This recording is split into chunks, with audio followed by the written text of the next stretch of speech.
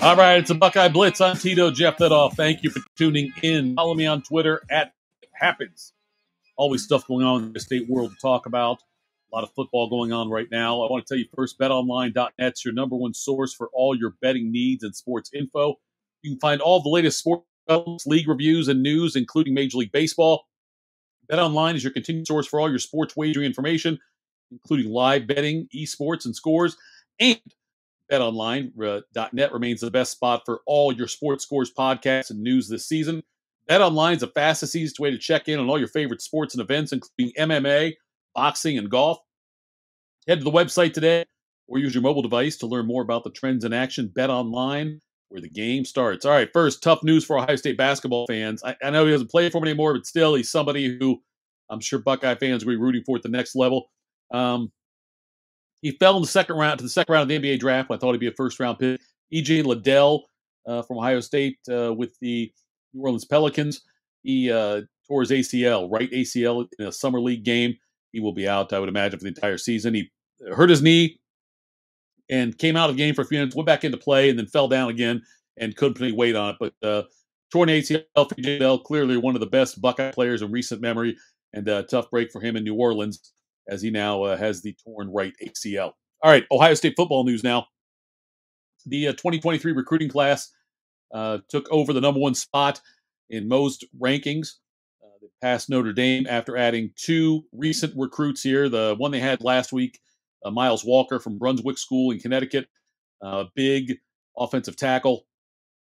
He's a rising three-star. I think he'll be a four-star when it's all said and done, but he is certainly a great talent, so that helped Ohio State. But then they picked up another one on Sunday night when Jason Moore, who's a 6'6", 260-pound defensive end out of Hyattsville, Maryland, goes to DeMatha Catholic High there, number 41 overall in the ESPN 300 for the class of 2023. He committed to Ohio State. He's Ohio State's second highest ranked recruit in this class, and this gives Ohio State now 11 of the top of the ESPN 300, the top 300 players in the 2023 class. 11 of them are committed to Ohio State. Like I said, Buckeyes did take over and pass Notre Dame in most recruiting rankings. Very close still, but Ohio State does have that lead. Another player who could swing it a little bit as well is Austin Novosad.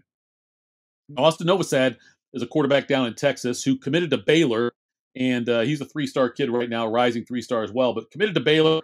And then took some visits. Went to the Ohio State camp recently, this quarterback, and he is now saying he's not sure where he's going to go yet. I thought his decision would come down last week. It looked like it might, but he has postponed that.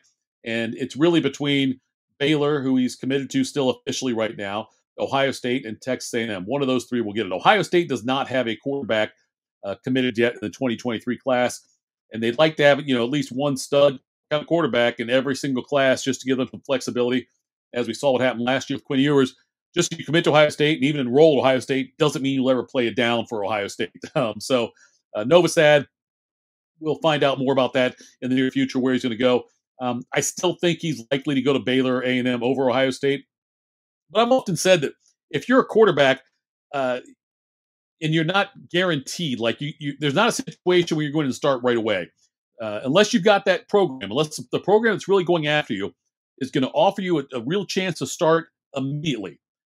If you're not going to start immediately, then I would take a year and go to a football factory like Ohio State or a school like USC or even Alabama that develops quarterbacks, and take a year there and just, at Ohio State specifically, take advantage of Body by Marotti, Mickey Marotti, the guy who's like their strength and conditioning coach, all the nutritional stuff, the advantages you get at Ohio State with what they do. You can, pick the brains of Ryan Day and that offensive coaching staff. Work with 5-star receivers, elite offensive linemen. Go against great defenses in practice. Do that. Learn as much as you can. And then do what Quinn Ewers did. Because if Dad would say, hey, I'm coming to Ohio State, commits there, comes in, maybe never plays it down in a game.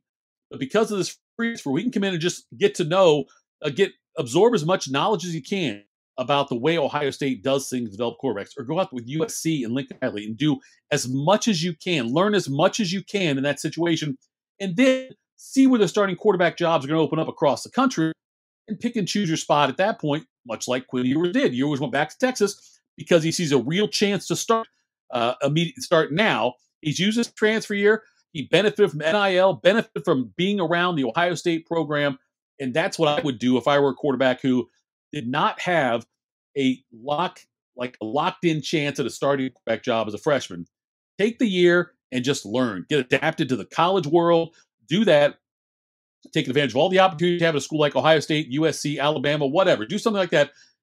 But in the back of your mind, know that there's a very real chance you'll spend just 1 year there, or like Quinn Ewers did at Ohio State, just 6 months or so is all he really was at Ohio State. But I'm sure he benefited from that time. You can learn so much and work with such interesting coaches and learn about the way they run a program, the way they do things.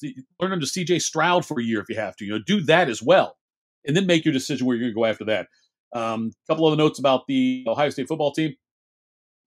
They announced that the 2002 national championship team, that's 20-year anniversary now for that season, will be honored during the Notre Dame game, the first game of the season, September 3rd, with this 7:30 kick on Eastern time.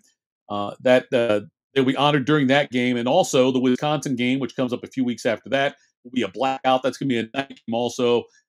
But that's there are two big themes in the September schedule so far. Wisconsin night game time not announced yet, but it will be a blackout there for Ohio State. And also one more bit of news, and he is a former Buckeye. Okay, he's a former Buckeye, but Gary Moeller, better known as the head coach for Michigan for a few years, replaced Bo Schembechler at Michigan, passed away at the age of 81. He was from Lima, Ohio.